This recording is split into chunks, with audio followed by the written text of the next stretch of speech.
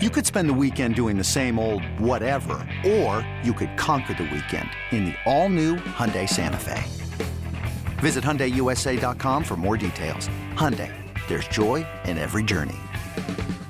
This episode is brought to you by Progressive Insurance. Whether you love true crime or comedy, celebrity interviews or news, you call the shots on what's in your podcast queue. And guess what? Now you can call them on your auto insurance too with the Name Your Price tool from Progressive.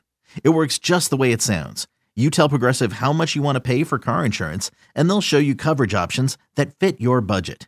Get your quote today at Progressive.com to join the over 28 million drivers who trust Progressive. Progressive Casualty Insurance Company and Affiliates. Price and coverage match limited by state law. Hey guys, welcome to another episode of the Upper Hand Fantasy Podcast. We're doing a two-a-day today. I really wanted to get some content in for you guys before Labor Day weekend. I know a lot of drafts are this weekend and the beginning of next week as well. So just want to kind of give you my, almost final thoughts before you guys have your final drafts on certain players. I really wanted to talk about the mid-round to late-round values so that once you get to the kind of, unknown zone where you're kind of feeling a little bit more uncomfortable than you did in the early rounds, that's what I'm here for. That's what I'm going to try to break down a little bit for you guys. We're going to start in the fifth round. Guys that I look at around that period are Stefon Diggs, Ameer Abdullah in PPR leagues, even Doug Martin. If he's sitting there in the fifth round, I usually try to wait until the fifth or sixth for Doug Martin. I am a firm believer that when he gets back in week 4, he will reclaim that job. He looked great in the preseason. He's supposedly a changed man. And you can kind of see it in his play. So, as long as he doesn't get distracted in those first 3 weeks and he keeps doing what he's doing, he should come back week 4 and do his thing. Now, the interesting thing is in preseason, he played an every down role. Now, I don't know how much that's going to change. Is Charles Sims going to come in and take that, third down role from Martin? And, we've seen that in the past where Doug Martin would get the early downs and Charles Sims would come in for that third down. But in the preseason, he took an every down role and excelled at it. He had a couple of catches from Jameis, and he did a pretty good job. So I like Doug Martin. He's one of the guys that I think that once I have a couple of good running backs, he's just a bonus that I could throw in my flex. And if an injury happens, I have a very decent RB2. And Doug Martin, he has the RB1 upside. He even has top 5 upside. We've seen it before. So I'm taking a little bit of a gamble on Doug Martin, just because I know that I can get a good running back depth later on in the draft. I can't talk right now. In the draft, later on in the draft, we can get good running back depth. So Stefon Diggs is another guy. Now, we have to be a little mindful with Stefon Diggs that he's moving to the outside.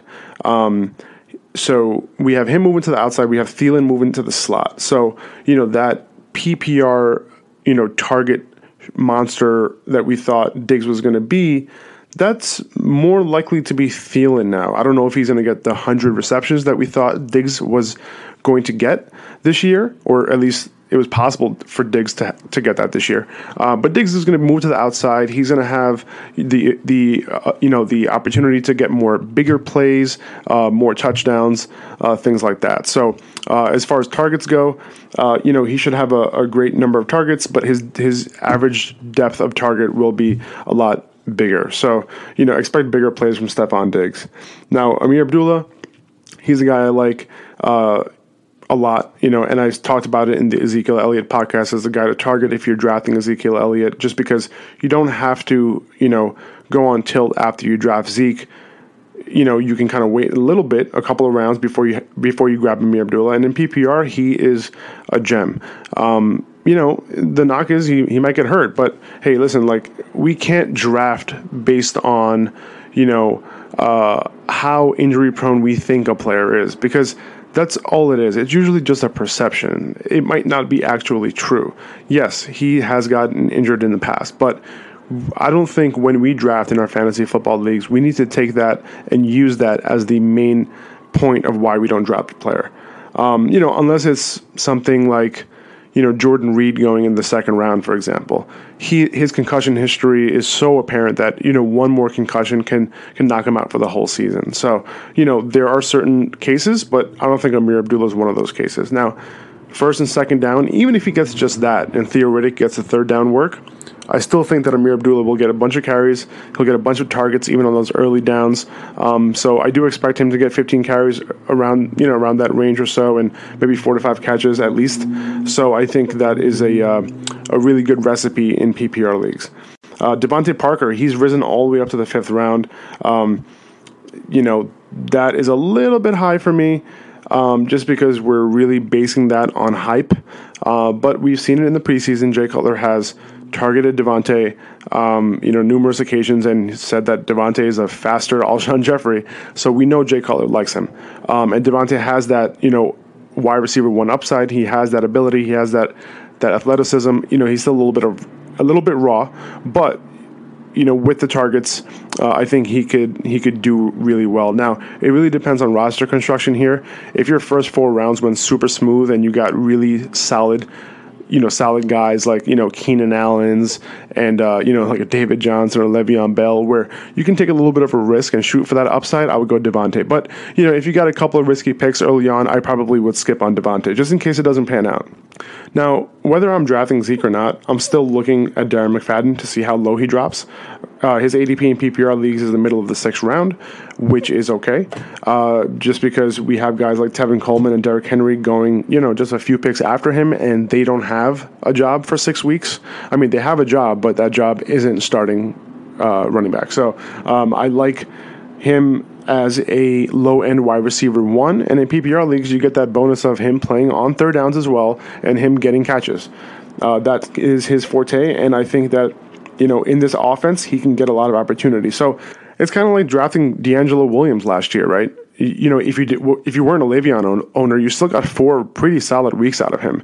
And, I don't think, we're going to get similar production from like D'Angelo got last year, but pretty close to it. He's an every down back, so I think he can provide value whether you're a Ezekiel Elliott owner or not.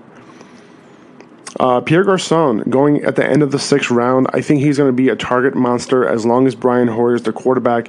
We've seen it in this last preseason game where Brian Hoyer was targeting Pierre Garçon on a bunch of intermediate to short throws, high percentage throws, and I think Garçon can easily rack up 100 catches this year. Remember, the 49ers are probably going to be in a lot of negative game scripts. They're going to have to pass the ball, and that rapport looked legit. Pierre Garçon was in this Kyle Shanahan offense in Washington, and he led the league in catches that year. So I think he's very comfortable in this offense, and he looked it in this past preseason game. Rob Kelly's a guy, in the beginning of the 7th round, if you need some running back depth, he's a starting running back for the Washington Redskins. Samaje Perine is not anywhere close to starting. He's not anywhere close to taking Rob Kelly's job. Remember, last year, Matt Jones had all those fumbles. That's the reason why he was benched for Rob Kelly. So Rob Kelly's an undrafted free agent who was able to take that job, but it doesn't look like he's losing that job anytime soon. So, he's a good running back. He's a good bruiser. If Samaje didn't fumble in the preseason, maybe he would have got more reps. But Rob Kelly is a legit starting running back, and, you can treat him as a legit RB2. Theo Riddick in PPR leagues at the end of the 7th is pretty good. I've seen in a lot of drafts him falling just because they think that Abdullah is going to have a bigger role this year, which I think he will. But Theo Riddick in PPR leagues, he's one of the best pass-catching backs in the league, and the Lions know how to use him. So he's one of Matthew Stafford's favorite targets, so I don't expect him to take a huge back seat, especially on 3rd downs. And a lot of passing situations as well.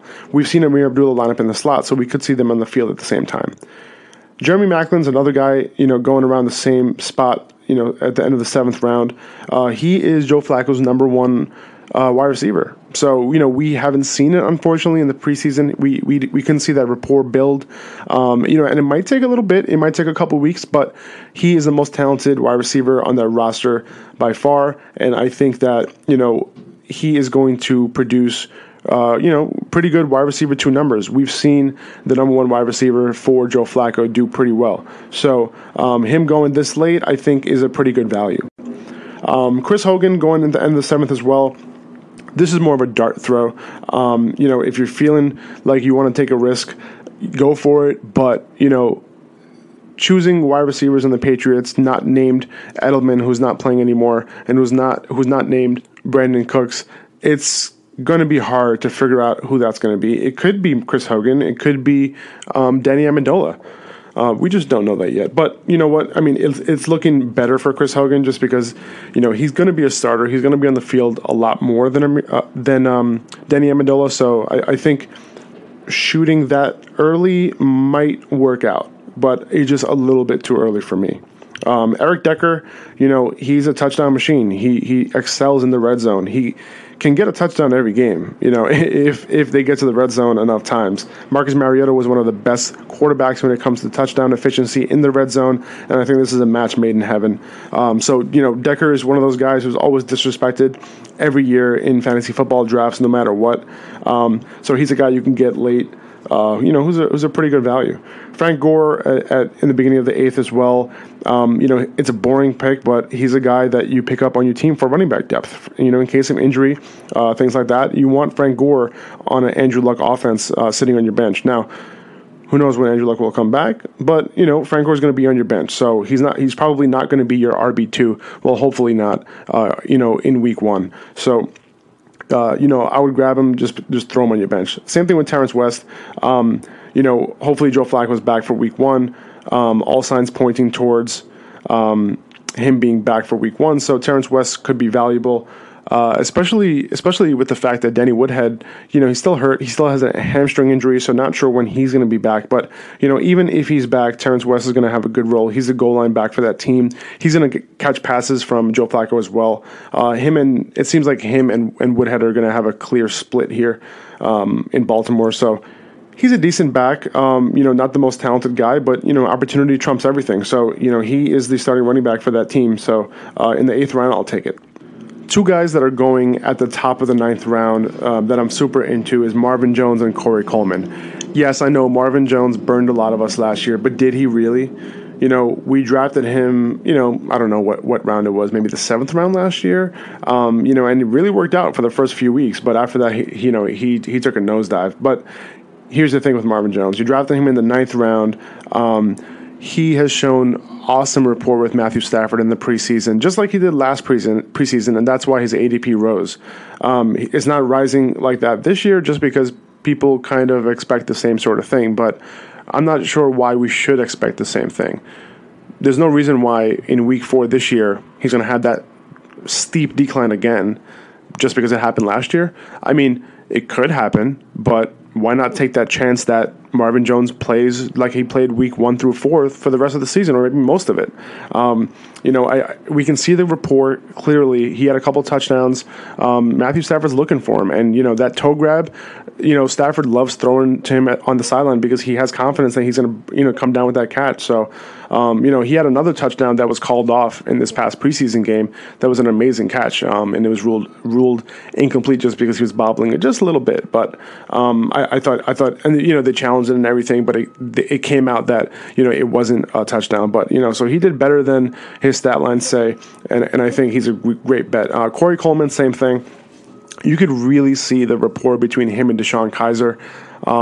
So as long as DeShone Kizer is the quarterback for the Browns, I really think Corey Coleman is the clear number 1. He's somebody who you can throw in your wide receiver 3 or in your flex in PPR and not worry about it just because of how talented he is. And not only that, we know that he's going to get the targets.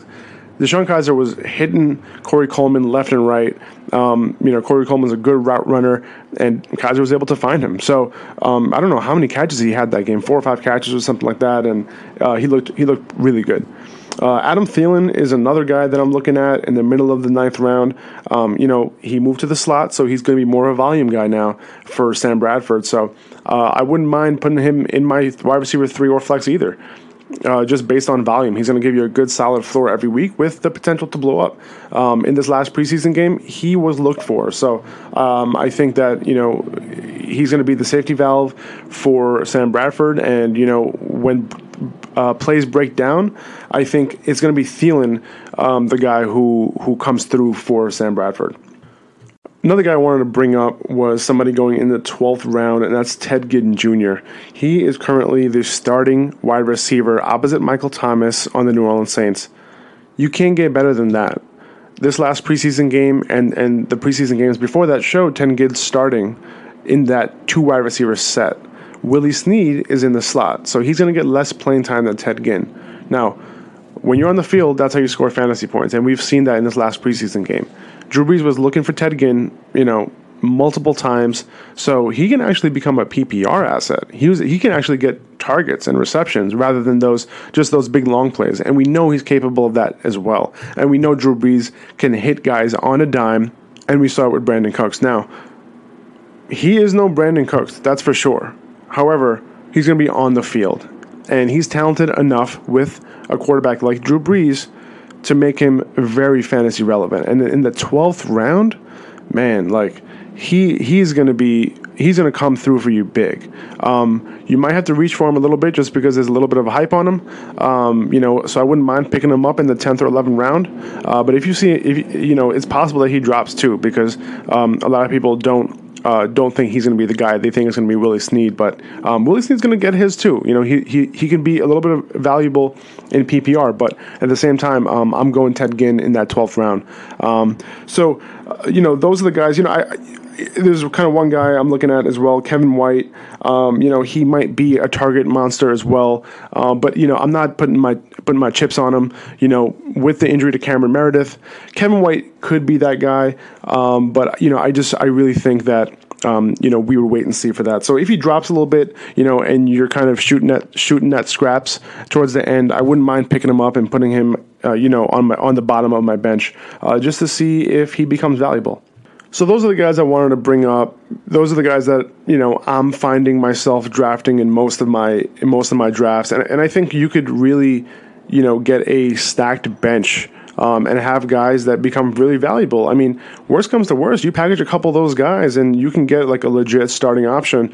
Even though all these guys I believe will be legit starting options, I think you can package a couple of them, after a couple of weeks of shown production to somebody else in your league for somebody that you've been really eyeing that you couldn't get in those middle rounds of your draft. So good luck in your fantasy football drafts, guys. Have a great Labor Day weekend again. And I can't wait for football to start next Thursday. So looking forward to it. Have a good weekend, guys. Bye-bye. Just so you know, you can follow me, Faraz Siddiqui, on Twitter at FarazSiddiqui, on Instagram at Upperhand Fantasy, on Twitter at UpperhandFFB, and you can go to UpperhandFantasy.com to check out all the latest articles and stats. Thanks, guys. Have a great weekend.